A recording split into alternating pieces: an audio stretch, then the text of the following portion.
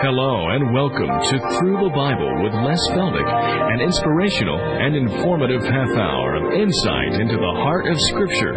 In addition to teaching the Bible, Les is a full-time rancher, having a down-to-earth, practical teaching style that makes the Bible come to life. All programs are available on audio tape, videotape, and in printed form. At the end of the program, there will be an address where you can contact the ministry. And now, here's Les Feldick with today's lesson. All right, Romans chapter 1, a tremendous verse, verse 16. Most kids learn it in Bible school or Sunday school, where Paul writes, I am not ashamed of the gospel of Christ. Now, first thing we have to do, we did this way back in, 3-4 months ago, 1 Corinthians chapter 15. I haven't got time on the program to rehearse a unique situation involving just one little family, a husband and his little wife and her mother, and how a program happened to come out with just exactly what they needed, simply because one day in the middle of our taping, Jerry Poole came and said, no, Les, it's been a long time since you've mentioned 1 Corinthians 15. Isn't there any way you can work it in? And so I digressed that next half hour, and many of you will remember the program, where I spent the whole 30 minutes on the gospel, starting with 1 Corinthians 15. Weeks later, several weeks later, this young man called and said that, unique of all unique, they had watched the program on a Sunday and said if only the other person of the family could have seen it. And by a quirk of fate, that station out in Indianapolis happened to play the same program the next Sunday, and the individual who needed it was there. And, they were so thrilled that all of this had just clicked right together. Well, that's what makes all this so exciting. But anyway, the gospel now then in 1 Corinthians 15, beginning with verse 1. I never tire of repeating it. I hope you won't tire of hearing it. Where Paul writes, moreover, brethren, I declare unto you not a gospel, but the gospel, which I preached unto you, which also you have received, and wherein you stand. Now that's a positional term. See, that's why he writes in another place that we're not to be blown about with every wind of doctrine. See, some people, they're so shallow in their understanding of Scripture. Somebody comes to their door and they got a good line and they've got a nice pious approach, and boy, they fall for it. Well, we're supposed to be so versed in the Scriptures, you see, that won't happen. We are to be like an anchor and steadfast, unmovable. All right, verse 2. It's by this gospel that you are saved. Not by something else, but by this gospel. If you keep in memory what I preached unto you, lest you've believed in vain. And then here it comes, verse 3. Here's the gospel. For I delivered unto you, first of all, that which I also received. Now you see, he's talking about what we read in Galatians in our last program. How that by revelation he made known unto me, Paul wrote. All right, here's what he's talking about. This is what the Lord revealed to him. That the gospel now is not based on Judaistic law. It's not based just on the fact that Christ was the Messiah of Israel, but it's that the Messiah of Israel, the Son of God, died on that Roman cross, shed his blood, was buried, and rose again. Now here it is. For I delivered unto you first of all that which I also received. How that? See how plain this comes out? How that Christ died for our sins according to the Scriptures. In other words, this wasn't just a sudden act of God as a stopgap. Christ wasn't an accidental martyr's death.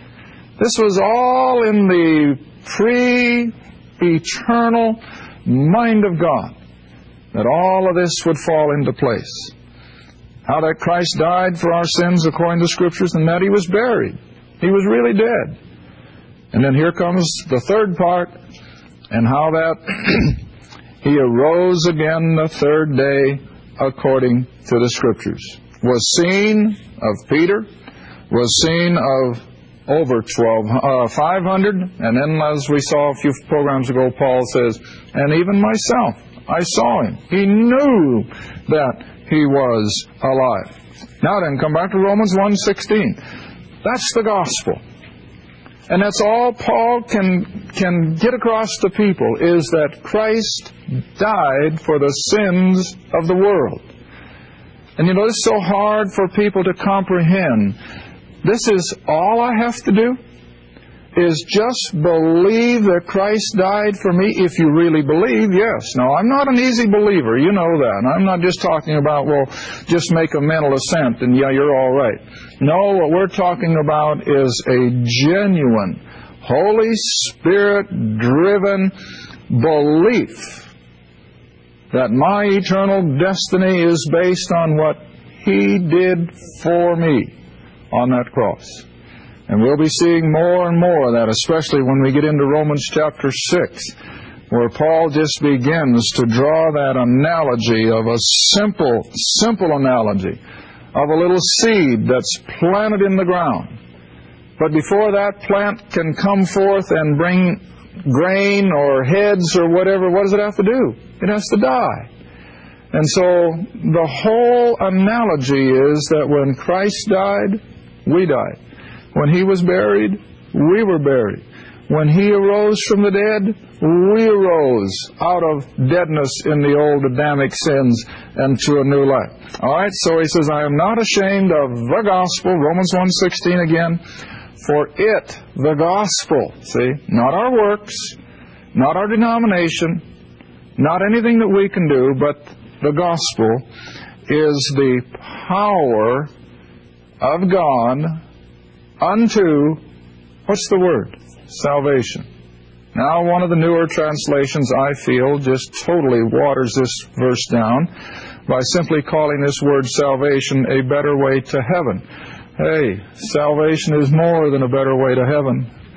Salvation is that all-inclusive work of God on our behalf, whereby, and here's where I could start just putting them on the board, but I don't want to take the time. What does He do? He forgives us. He justifies us. He sanctifies us. He glorifies us. He baptizes us into the body. He seals us with the Holy Spirit. He fills us with the Holy Spirit. And on you can go, that is all accomplished on our behalf by an act of God instantly, the moment we believe. And you're not going to feel necessarily any of those things. You're not going to feel glorified. You're not going to look in the mirror and see a halo around your head. You're not going to sprout wings. You're not suddenly going to see the sky green instead of blue. But how do I know that these things have happened? The book says so. See, and that's where faith comes in. And that's what the book means when it says that we are to live and we are to walk and we are saved by faith, taking God at His word. And so in all these areas, you just simply have to know what the book says, and then you come to it and you say, now, I don't understand this, I don't really feel any different, but the book says it has happened. And that's what God is pleased by. That's faith. When I can say, yes, I know I'm forgiven.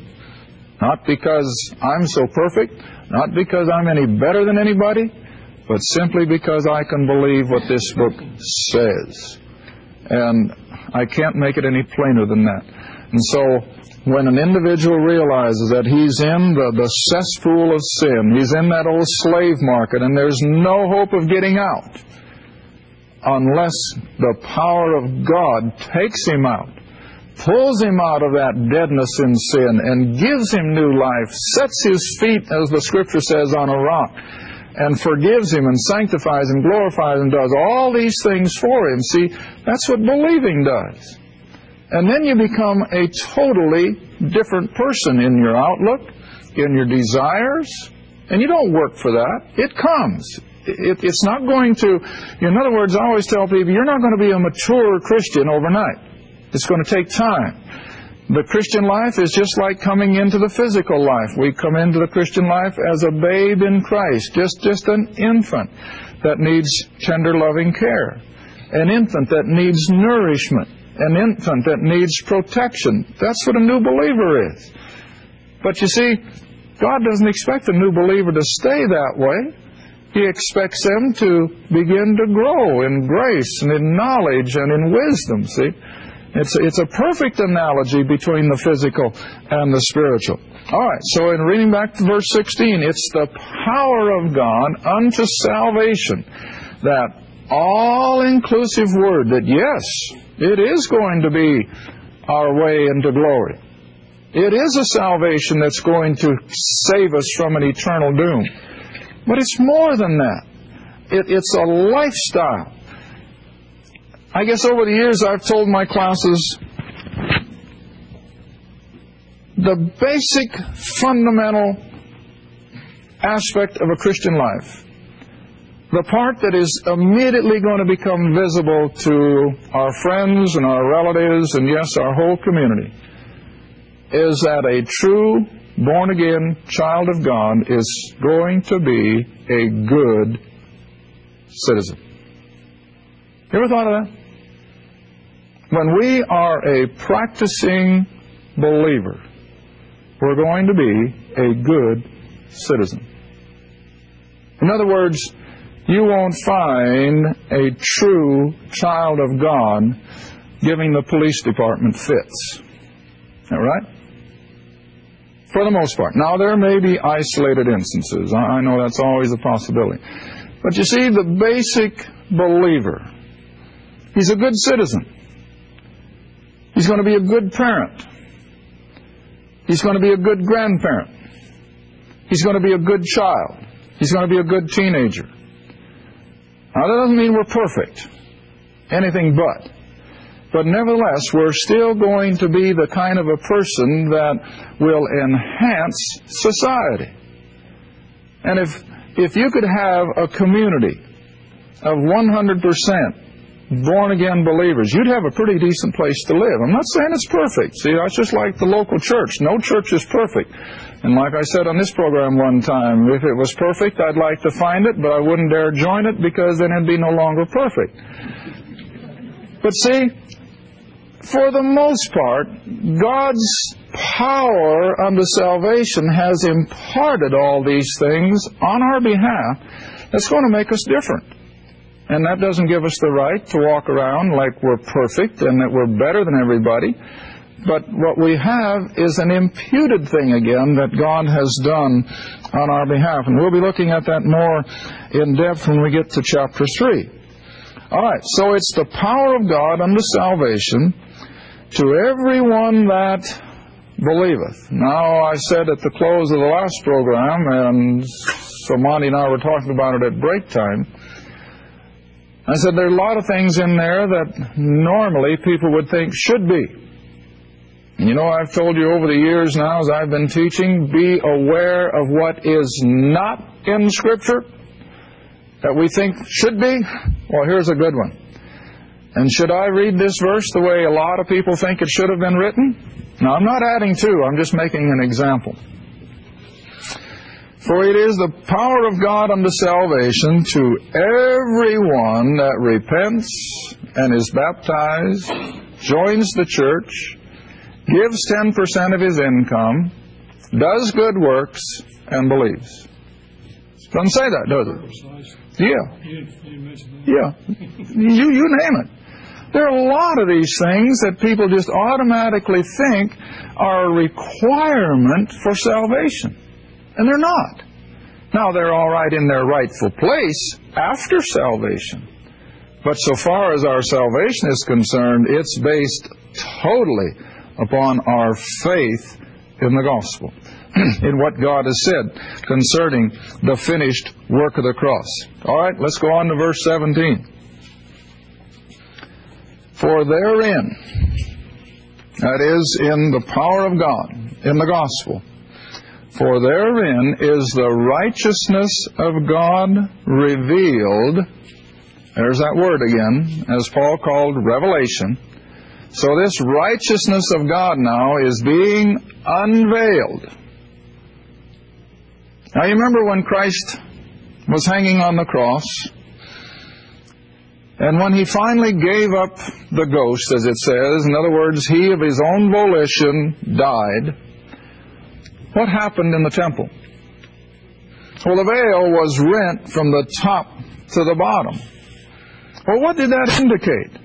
That now the way into the very holiest of holies, the very presence of God, had been opened up and made available not just to the high priest on the Day of Atonement, but to everybody. See? And this is what we have to understand, that when Christ died, He so completely fulfilled everything that a holy God could possibly demand. And that's why as soon as man tries to say, but I've got to do this, or I've got to do that, it's an embarrassment to God Himself, because He says it's done. Everything that we need has already been accomplished. And so the righteousness of God has been unveiled. Oh, when the veil was rent from top to the bottom, and man could look right into the very holy of holies. And then it goes on to say, from faith to faith, it is written, the just. Now, who are the just? Well, the justified ones. Now, going long ways back, what was my definition of justification? Oh, it's that's right, that judicial act of God whereby He declares the sinner just as if he had never sinned. Now, that's the way God sees us. Now we get to Romans 6, I'll get more in detail. But see, our whole sin dilemma, you don't hear that word much anymore, do we? Nothing is sin anymore.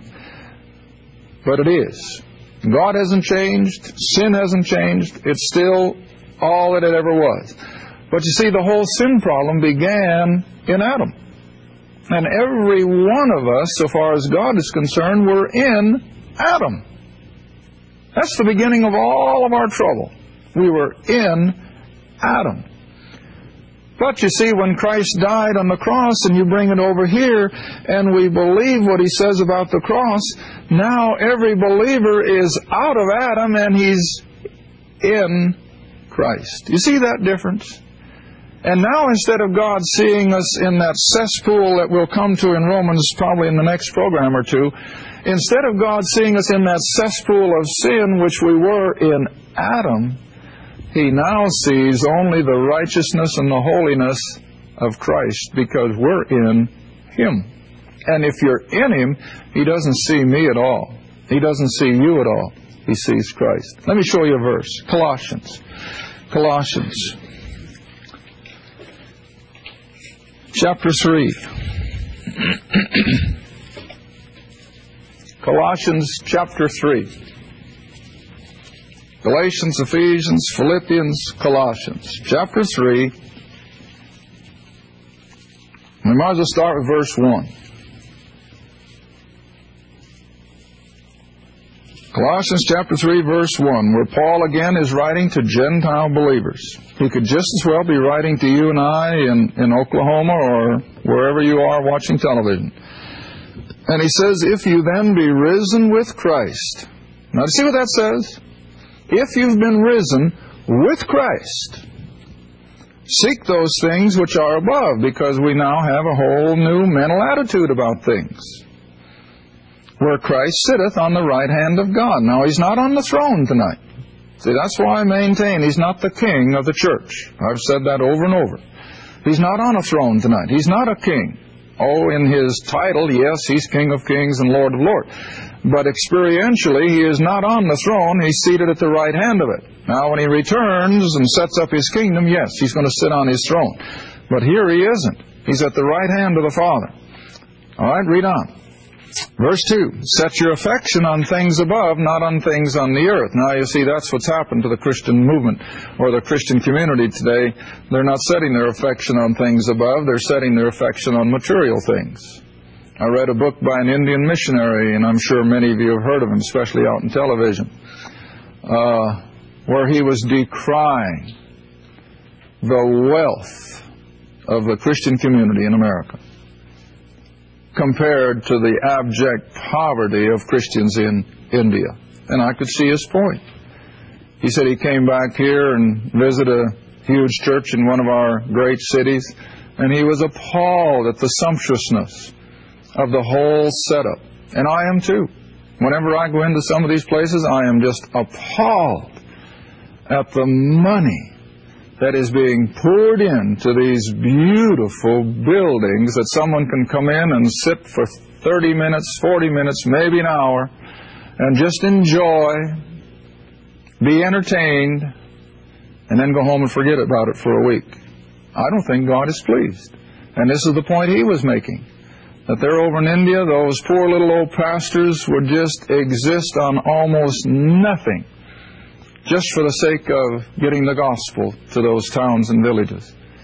But whatever, we're to set our affection not on things on the earth, but on things above. All right, now here's the verse I wanted to show you, verse 3. For you are dead, that is, to the old Adam, that which we were born in, that old Adamic nature, that nature that is rebellious against God, it's sinful in all of its appetites. Oh, we clean it up. We kind of keep it in check with inhibitions and what we call a good home upbringing.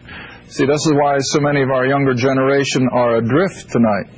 This is why so many have no principles. This is why so many are in trouble with the law. They aren't even been given any inhibitions to that Adamic nature. It's being let free.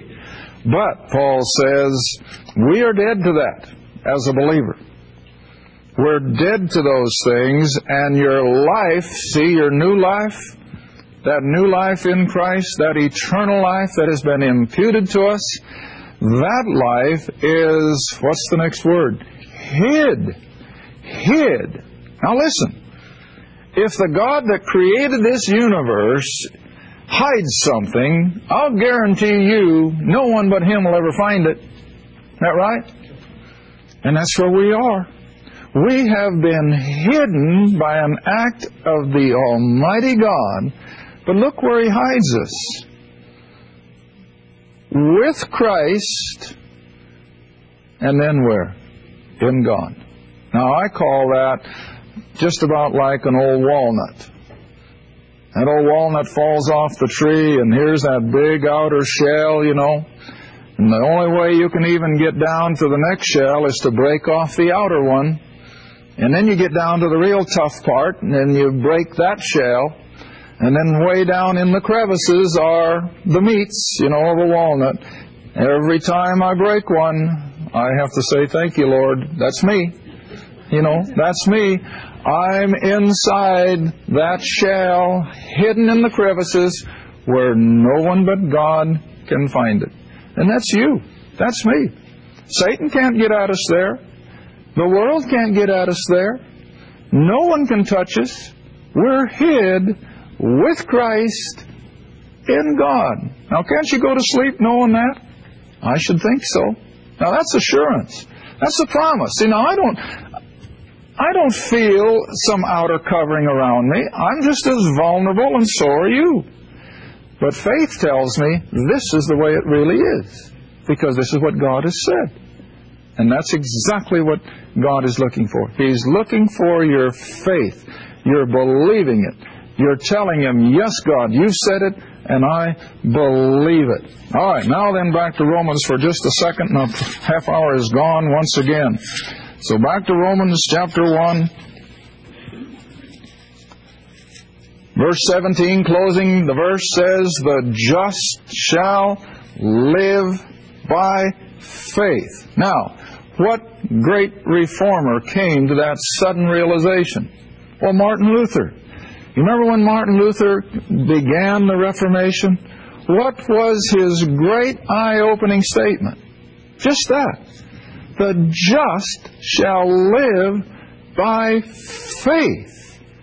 Not all the rituals that he had been inundated with. Not all the do's and don'ts of religion. But it was to be by faith and faith alone. And you see, when we come into Romans chapter 4, time is gone. This is what Paul's going to say by Abraham. He lived by faith. thank you for joining us again for Through the Bible with Les Feldick.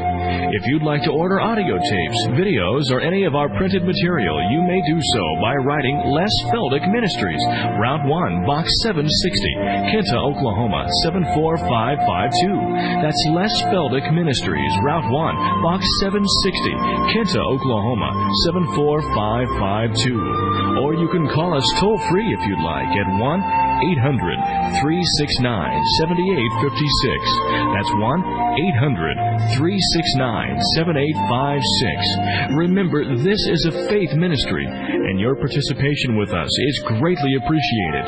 Again, our address is Les Feldick Ministries, Route 1, Box 760, Kinta, Oklahoma, 74552. And our phone is 1-800-369-7856. Thanks again for listening, and please join us next time for Through the Bible with Les Feldick.